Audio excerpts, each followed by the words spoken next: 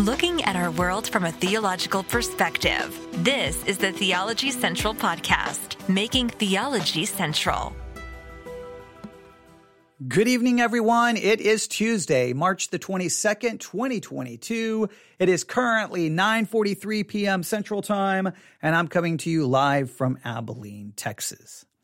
Now, if you've been a Bible student for any length of time,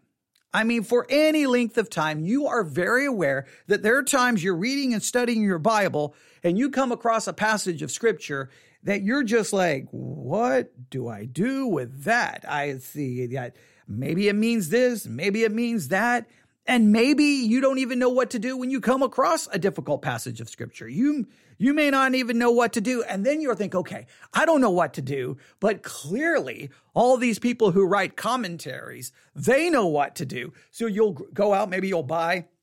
Okay, that's an outdated reference. You don't go out to buy anything. You hop online and you buy a couple of commentaries, and maybe you download them for your Kindle. Maybe you find commentaries online, or maybe you order them and they arrive at your house. And finally you open up 3, 4, 5 commentaries. You're like, okay, this is going to help me fix this difficult passage of Scripture. I'm going to understand it. And after reading 4 or 5 commentaries, you realize that now you have 30 different ways of interpreting the passage. And you may just be like, I don't know what to do. I give up. Well, what I want to do this evening, briefly, we may talk about this again. This may be just kind of bringing the subject, this may be just introducing these concepts to you, and then we can talk about them a little bit more in detail. But what I want to do this evening, this late night episode of the Theology Central Podcast, is I want to look at 6 wrong ways to approach difficult Bible passages. All right, I want to look at 6 wrong ways. Like, look, I'm not here tonight to tell you the right ways to do it. I'm here to tell you the wrong ways. Like, here's a difficult passage. Here's the wrong way to handle it. Now, I've got 6 in front of me, thanks to an article that was published today.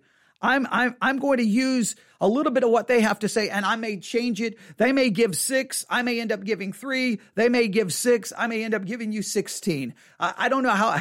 So if you can take notes, because I'm doing this impromptu, so I may forget all of the points that I give, and I may need to see your notes when we do a follow-up on this, okay? But someone just said that they've been there. We've all been there. I'm there every week. I'm there. We're getting ready. I mean, we've started our verse by verse journey through the book of Jude. There's going to be a time and time again. I'm going to be like, I don't know what to do there. We're working through the book of Romans. We're in Romans chapter 9. Oh man, I'm going to be constantly saying, I don't know what to do. All right. So here are 6 wrong ways to approach difficult Bible passages. All right. Here are 6. Now, I'm not even going to look at the article right now. I'm just going to ignore the article. I'm not going to read the introduction to the article. It's here on my iPad. I'm going to ignore it. Because here's what I want to put down as number 1. Here's my number 1 thing. Never do this when you're facing a difficult passage of Scripture. No, let me see. Let me state it this way. Okay, I'm getting ready to tell you what to do. Okay. Here's what I don't want. Here's a wrong thing to do. I'm getting ready to tell you don't do it. I guess by default, that's what I'm telling you. Hey, here, I'm going to give you the wrong ways to do things, but obviously I'm telling you not to do them. All right. So the first wrong thing to do when you come across a difficult passage of Scripture is to look back to any studies you've ever done on the passage before, or to look at any previous sermons you've heard.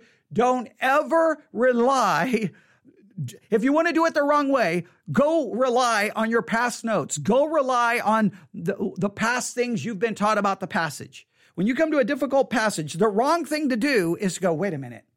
I think I heard a sermon on this back in, 2005. Let me find those notes. Oh, okay, yeah. Okay, that's the right interpretation. Don't do that. Wait a minute. I studied that back in, 2007 in a small, here's my notes. Don't do that. the number one wrong, I'm going to put this as number one. Maybe it will stay my number one, but right now I'm just saying number one because this is what I'm starting with. I'm not saying it's the most important, but please know the wrong way, the wrong approach to a difficult passage is to rely on past understanding, past interpretation, past study, past sermon, past anything. Past study is of no value in interpreting a passage today. Whenever I say that, people give me these looks like I'm out of my mind, but I'm not, because guess who studied that past passage in the past? You did. And guess what I know about you? You're fallible. Guess what I know about every pastor you listened to when you learned about that passage of scripture in the past? They're all fallible. Guess what I know about all of the commentaries you read in the past about that passage? They're all fallible. So the only way to ever correct past misunderstanding is new study. The only way to fix past wrongs is new study. Well, you're not doing new study if you're relying on past information. The number one wrong way to approach a difficult passage of scripture is to rely on past information, past interpretation. If people learn anything about a difficult passage of scripture, the very next time they come to it, guess what they'll do? They just rely on what they've heard in the past. There's no growth. There's no challenge. There's no movement forward. There's no correction. It's like that is, I don't know why people by default do that, but don't do that. Don't do that. That's why sometimes I'll get an email from someone, right? I'll get an email from someone and they'll be like, wait, you're studying that today in your episode, you're studying this subject. You realize you just studied that like a year ago and you didn't even come close to saying the same thing because I don't go back and look at any past notes. Like we're studying Romans right now. If 10 years from now, I start a new series from Romans, guess what? I'm not going to rely on one sermon I preached or one note. None of it. All of it is. But the minute I'm done with preaching a section of scripture, the next day, you know what that sermon is worth to me at that time, if I'm getting ready to study the passage again? Absolutely nothing. You know what those notes are worth? Absolutely nothing. Nothing I did yesterday is of any value today when I study the passage again. Now, that past study benefits me all the way until I study it again, right? But even when I hear someone else preach it, I don't rely on my past understanding. I set that aside and listen to the way they present the text. And then I'll be like, Now, in my mind, I've already studied this and they're wrong. But guess what I try to do? I try to go back and listen to it again, think about it again, restudy it. Maybe I come to the same conclusion. You're still wrong, but at least I'm not relying on past understanding. The wrong way to approach a difficult Bible passage is to ever rely on anything you learned in the past. I could just stop right there because I think that that's such an important point. Now, I know some of the people listening right now, you've been a part of the Bible study exercises. You've heard me give you this point a million times. So I know what you're saying. Come on, give me something new. Come on, tell me something I don't already know. I understand. Okay, maybe I can give you something new. So here, I'm going to go reach over here now. I'm going to pick up the article. All right, I'm going to pick up the article. 6 wrong ways to approach difficult Bible passages. Here's what they have to say, and I quote, "It doesn't take long for a Christian who's studying the Bible to come across challenging passages. When we do, we should always remember the basics of interpretation, looking for the author's intended message, reading it in context, with the whole of Scripture in view, even consider how believers throughout history have interpreted it." Okay, those are all some good things to do. But following those principles isn't enough. There are still common mistakes we can make when we study or seek to teach from difficult text in the scripture. Here are 6 ways we easily go astray when approaching such passages. All right, they're going to give 6. I'm going to say what they have to say, and then I'm probably going to change it and completely modify it. All right. But again, number 1, I'm going to go through their 6, but my number 1 is relying on past. Rely on the past. You're guaranteed failure in the present. It's just that's the way it works in hermeneutics. It's the way it works in Bible study because we're fallible, fallible, fallible, fallible, fallible. Right? So here's their number one. Here's what you don't want to do. You don't want to avoid hard texts. You don't want to avoid them. One of the things people do is when there's a hard text, they just kind of avoid it. They say, well, there's so much disagreement about it, and they just kind of skip it. I'm going to modify this a little bit. I think one of the major things we cannot do when we face a difficult text is to avoid it, but in the following way. So they're going to say avoid it. I'm going to mention a number of ways I think people avoid it. Number one, we avoid the hard text because we won't just acknowledge and admit this passage is a mess. This raises 9,000 questions. There's 25 million different interpretations. And we're afraid to acknowledge that it doesn't make any sense. We're afraid to acknowledge that it raises all kinds of difficult questions. It's like you're not supposed to do that. And the reason many in the pew don't do this is because those in the pulpit, they love to say, lots of people think this is difficult. It really isn't that difficult. It's really quite simple. I hear people do that with the book of Revelation. So many people act like this is so complicated. It's really not. Or they will tell you that it's complicated and then try to demonstrate to you in their preaching that really it's quite simple. It only takes 3 points and 35 minutes and we'll be done with this passage and never have to worry about it again. There's lots of ways people avoid it. Some just skip it. Some will just not acknowledge all of the problems and all of the questions.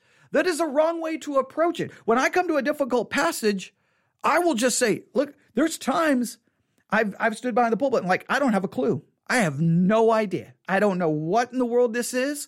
I don't know what to do with it. It's problematic. It raises 9 million questions. I don't know what to do. And I'm like, and sometimes we may spend an hour working on it. And when we're done, I'll be like, I still don't know what to do. Now, some people say you shouldn't do that. Why? Are we scared of not knowing? Are we scared of questions which we cannot answer?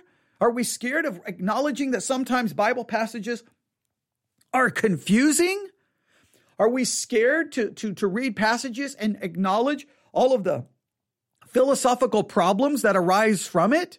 You know, in the beginning, God created the heavens and the earth. Oh, that sounds so good. But wait a minute. When he created, did he know everything that was getting ready to happen?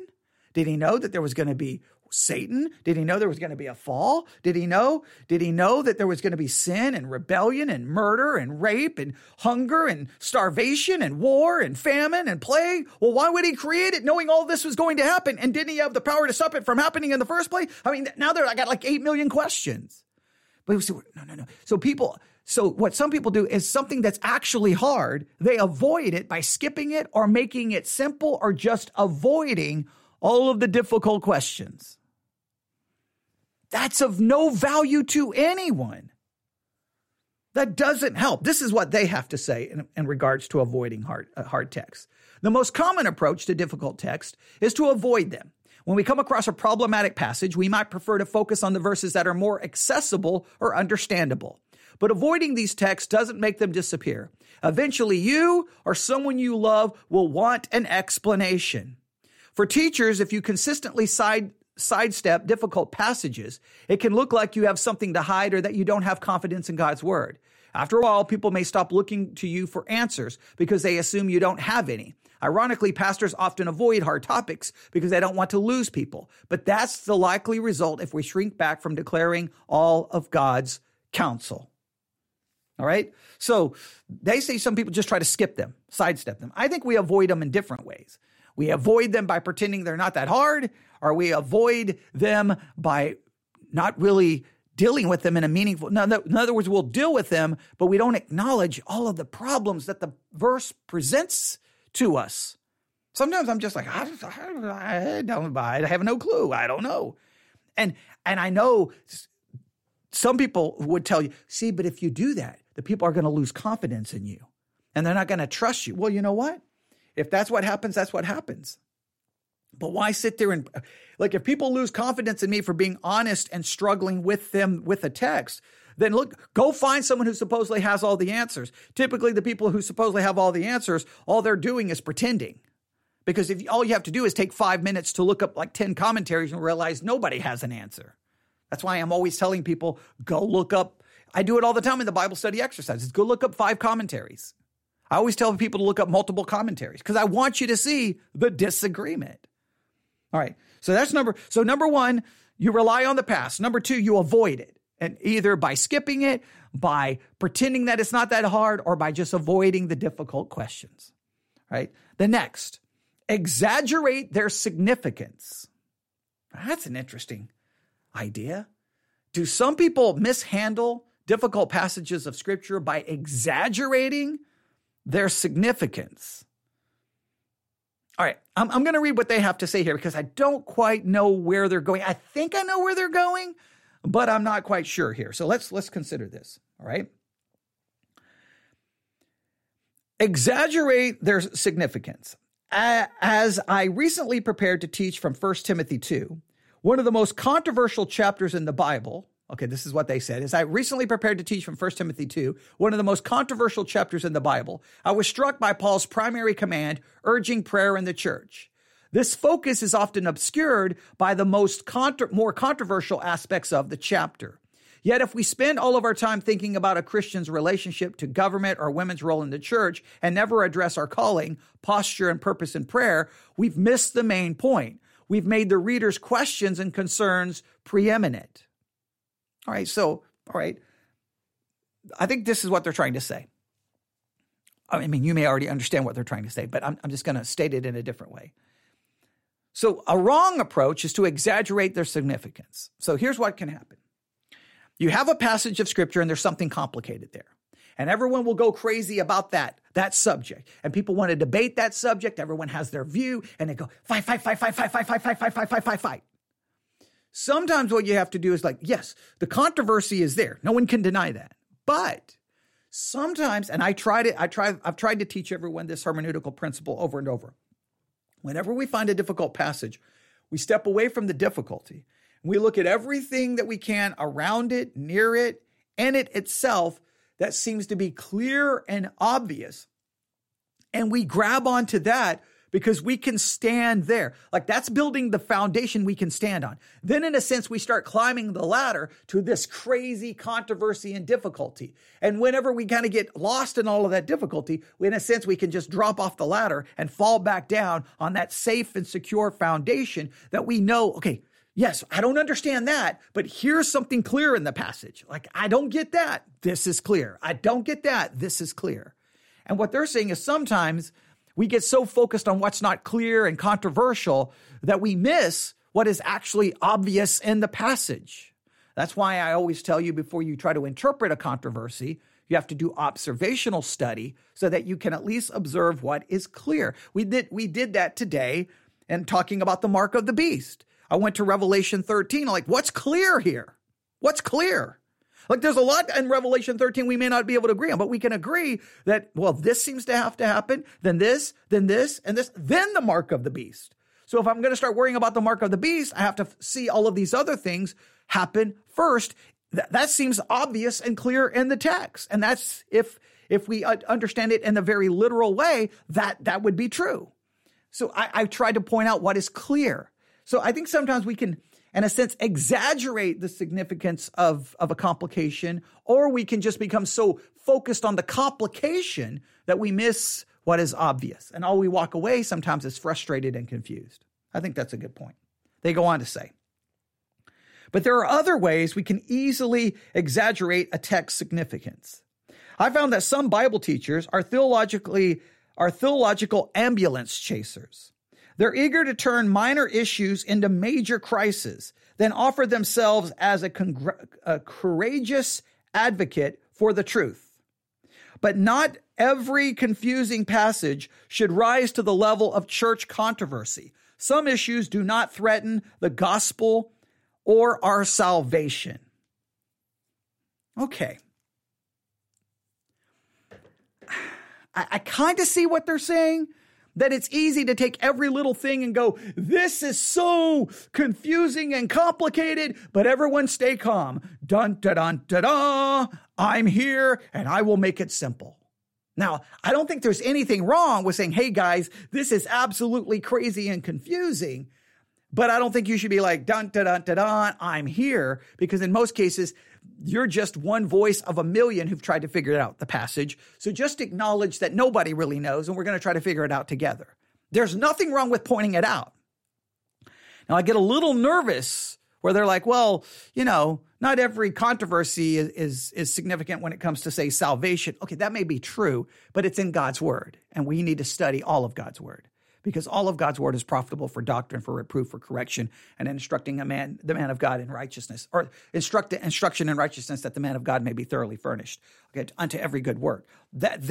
So I do agree that some can exaggerate it and then make themselves the hero, that they've got it all resolved. But that goes back to them pretending it's not as, they exaggerate the complication only to make it look like they've got it all figured out. That bothers me to no end as well. But I want us to realize it's perfectly okay to point out how complicated the passage is. I don't think that's they may think, well, you're exaggerating it. You're making it a bigger deal than it is. No, I think in many cases, it is a big deal because it's God's word and we're confused by it.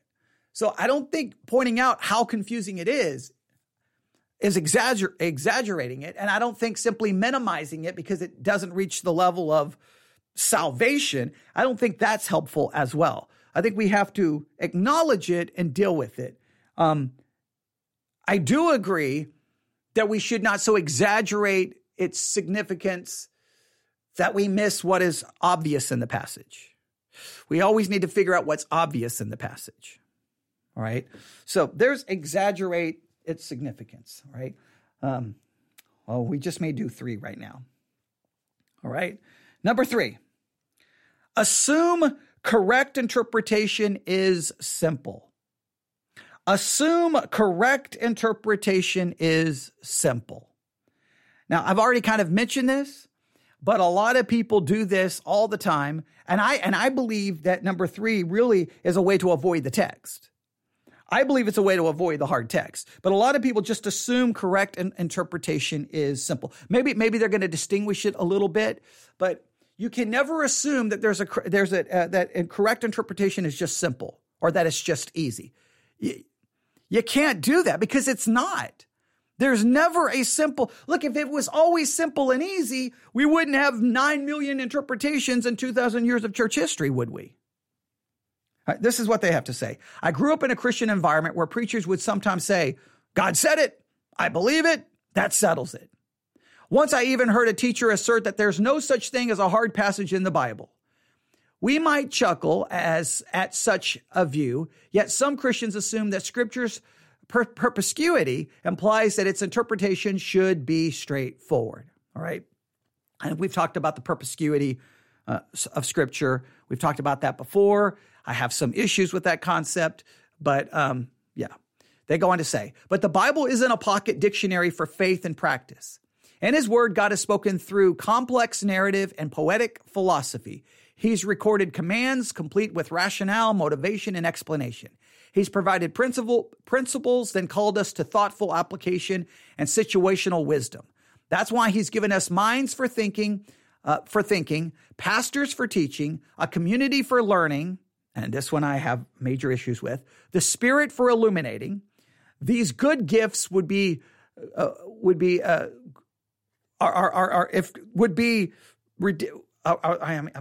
These good gifts would not be needed if God's words to us was always clear, right? So these good gifts of, let me go through these, a mind for thinking, pastors for teaching, a community for learning, the Spirit for illuminating.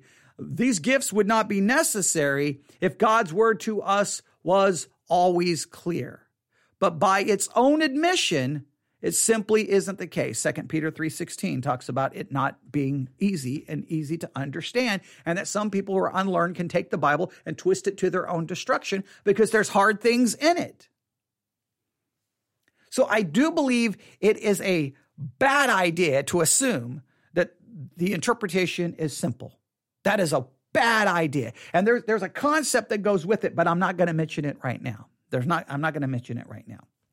So let's go through these. Number 1, wrong way to approach difficulties in the Bible, relying on things in the past. Don't rely on any past understanding. Number 2, avoiding the text. All right? Avoiding the text just by skipping it.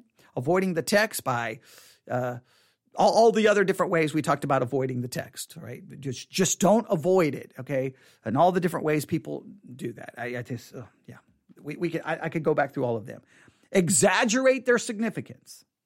Exaggerate their significance. And then number 3 or number 4, assume correct interpretation is simple.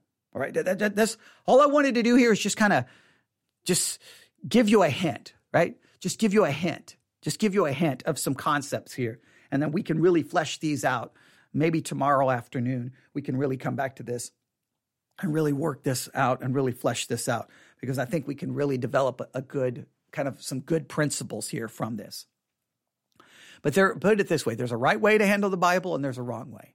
And all of these principles are that we just looked at are all wrong. It's all incorrect and it's all wrong.